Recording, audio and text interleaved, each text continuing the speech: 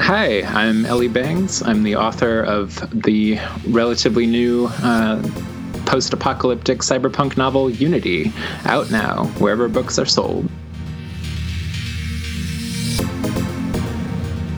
This is a continuing episode of a series with novelist Elly Bangs, author of Unity. So she has one fragment personality or multiple fragments she's trying to rebuild? So she has just one personality, which is kind of a theme, is that this gestalt mind that forms has the accumulated life experience of many people, but is essentially just one unitary consciousness. And that's true of her as well. She has lifetimes of experience herself. Got it. Okay, let's go back to what she wants to do. If I recall, you said something about recombining, or please tell me about that again. Essentially, there was years ago, may still be, this huge consciousness with hundreds of members that was out in the world. And at one point, it kind of split itself into a few subgroups that went out and did different things in different places. And Danae was part of one of these groups that came under attack, and really traumatically, she lost all of the other bodies that were part of this group. Oh. So she's been isolated. She doesn't know actually if any of the rest of her is still out there, but her hope and her ambition is to get out there and travel to a place where all the parts of her consciousness have historically come together every 7 years, and basically kind of hope that they're there so that she can reconnect with them. But it's complicated because, well, okay, that's spoilers. I won't get into that. I'll just say that there are complicating factors, and there are reasons why her going back is kind of a desperate move, that she doesn't actually think she'll be accepted if she does find them. She just kind of needs to see them again, because that's who she is. That's the rest of herself. Okay, so she has an emotional need, it sounds like, not necessarily, and maybe rational as well, but at least emotional need to go do this thing, and she doesn't know she'll be accepted. So that sounds a little scary there. Wow. All right. So I think this is probably an appropriate segment, since we've already had some mild spoilers here. And I have done readings in the past starting from the beginning, and I think I'm just going to start this kind of right in the middle, but with a part of Danae's backstory. So this part is from her perspective. I will never have any one beginning. I've been born 223 times, and each of those first breaths was my first breath. Each of those lives in their own time and place became my life. I am the confluence of everything those 223 people ever were, said and did, thought and felt, knew and wondered, both apart from each other and as me. Once I was born in Jersey City in the year 1998, a citizen of what was not yet then widely referred to as the American Empire. I was an actress, a mother, a grandmother, and I witnessed the worst decades of the collapse myself. I heard the gunfire, the rockets and jet engines with my own ears, and when the bomb took my hearing, I went on seeing the burning cities, the ever-changing world maps in which whole countries disappeared into unmarked gray zones and were not replaced. And when age took my sight, I went on feeling the collapse and the rattle of my bones at distant concussions, and the words my children and grandchildren signed into my arthritic fingers. One day when I was nearly 100 years old, just when I thought I had finally reached the end of my life, I met someone who told me, patiently repeating everything I didn't understand or could not at first believe, that she was not what she appeared to be, Not a single face with a single life story, but a unified consciousness created by the fusion of hundreds of people. The body in which I lived as her through all the years of the collapse to the ripe age of 103 died long ago, but I am her, and I am alive.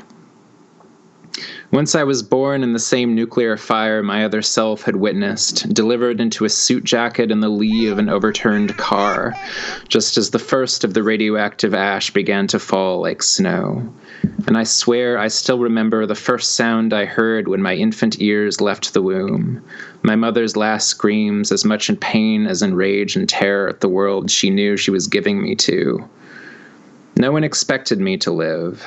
But despite them all, despite the fallout, despite the inventive geometries my bones assumed with time and the arbitrary cruelty that sometimes attracted, I grew into a man. I traveled far. I helped rebuild, and I studied the reconstruction and the assumptions with which it was undertaken, the litany of curious disconnects between each person's versions of the past they wanted to resurrect. One I'd never seen myself. And I wrote down all my observations of memory, and strangers read them. I became a philosopher. I was a husband, a father, a grandfather. Then one day, when I was an old man who thought he had it all figured out, one of my students approached me with what sounded like some kind of metaphor or thought experiment. It took me time to believe him when he told me who and what he was. When I did believe, and when I'd finally wrapped my head around it all, I knew I had to try it for myself. Once I was a physicist in Senegal whose life work was using gravity waves to study primordial black hole collisions in the far reaches of the observable universe. Once I spent my summers studying the geology of Antarctica and never dreamed of a day when the frozen wastelands I trudged across would be warm enough to host cities and the emerald green expanses of algae fields. Once I was a musical prodigy, in Shanghai, long before it was part of NORPAC. Once I was a holographic artist in Argentina, before it was Comunidad.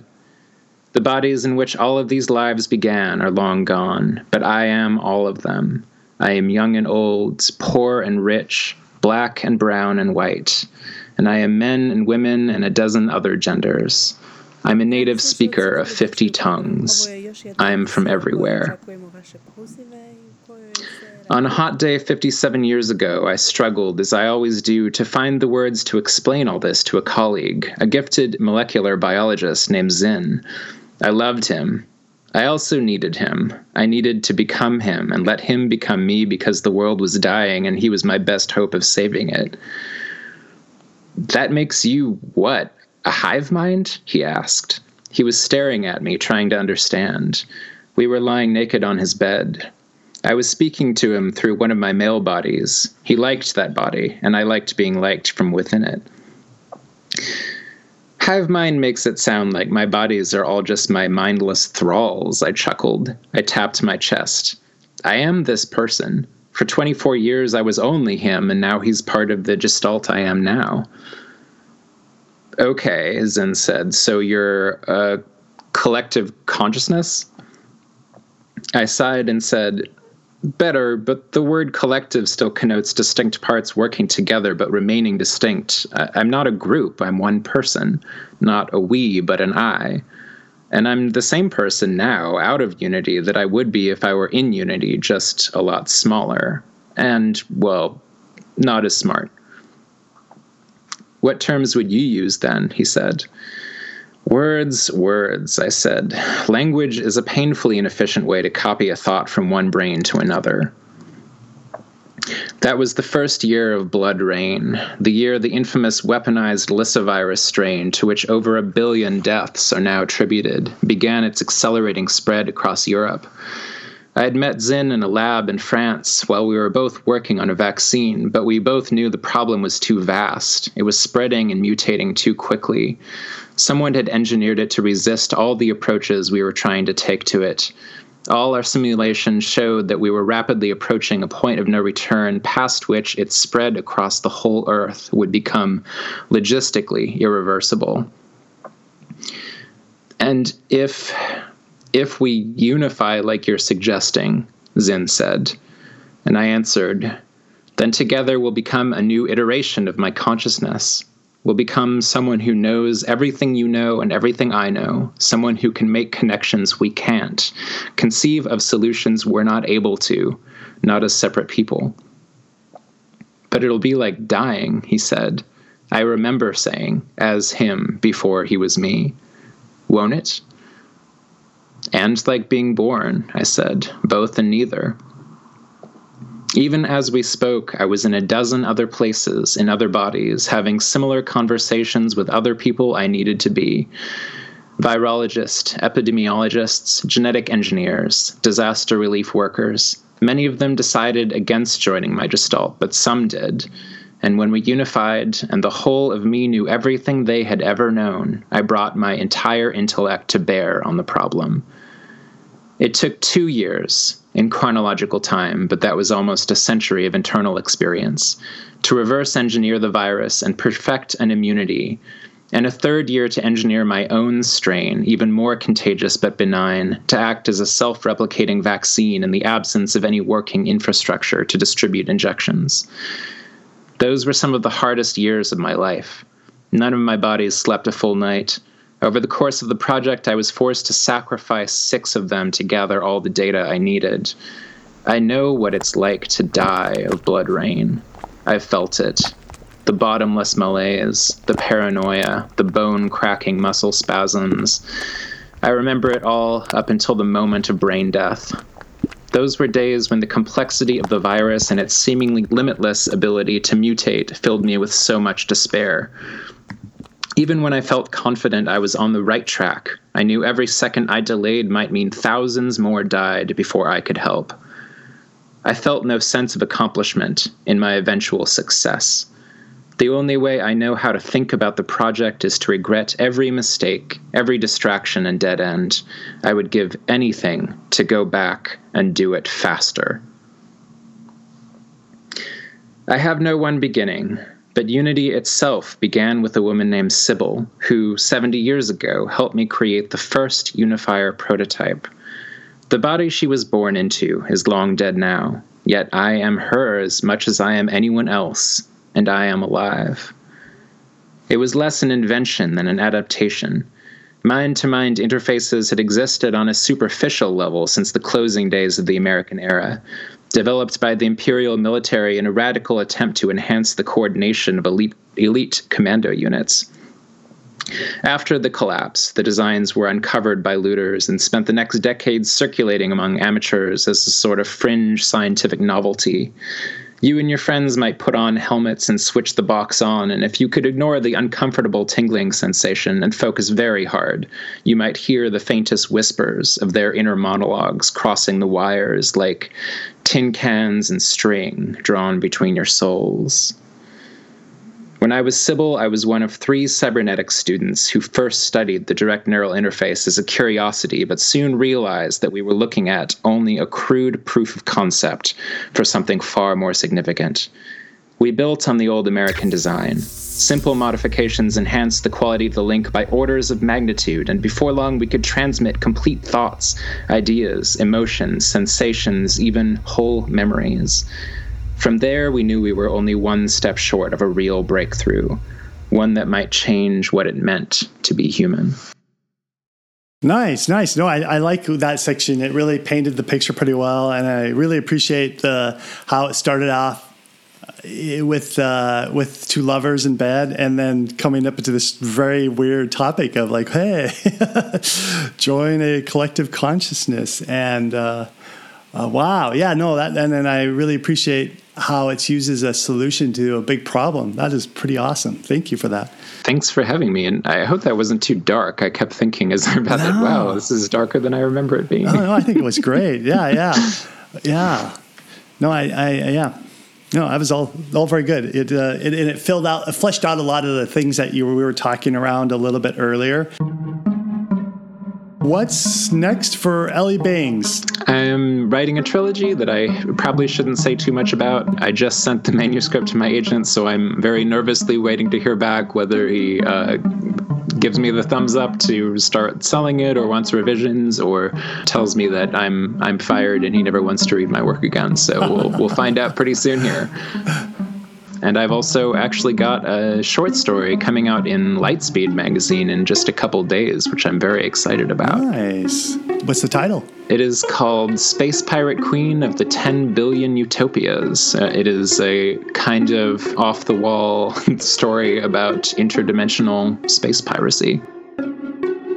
Hi, I'm Elly Bangs. I'm the author of the relatively new post-apocalyptic cyberpunk novel Unity, out now, wherever books are sold. And if I could make a call to action, I think given the content of my book and also the things that I think about a lot, it would probably be to check out and consider supporting the Bulletin of the Atomic Scientists, which is an organization that initially developed to kind of raise awareness and talk about the threat of nuclear war, which is still something they work on, which I think is excellent. But now they kind of address every looming existential threat to the human race, which I think is really important. And we have so many things to worry about in our daily lives, but I think it's still worth thinking about how to save the human race from various things. So I don't know if that's a noble pursuit. I'm not sure.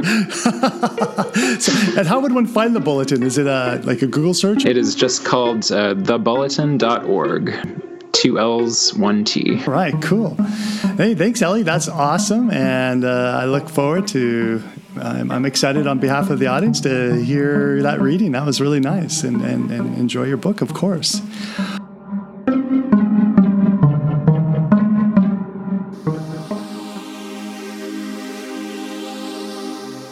However you found Sci-Fi Thoughts, be it iTunes, Stitcher, or any of the other podcast aggregation services, if you've enjoyed the show, go ahead and do us a favor. Go to wherever you get this podcast and leave us a review. Even clicking a few stars. And this will help out the show in many ways. In every episode of Sci-Fi Thoughts, there are show notes, and those show notes contain convenient things such as the link to get Elly Bang's book, Unity. So if you don't know where the show notes are, open up your podcast player and you should find them in your device. If you downloaded this from a website, go back to the website where you got this MP3 and you will see show notes there. This is the last episode of the series of Unity with Elly Bangs. If you're like my friend Barb and you missed the first episode of the series started with episode 165. You can find that episode in the show archive, and you can find that by Googling Sci-Fi Thoughts Unity.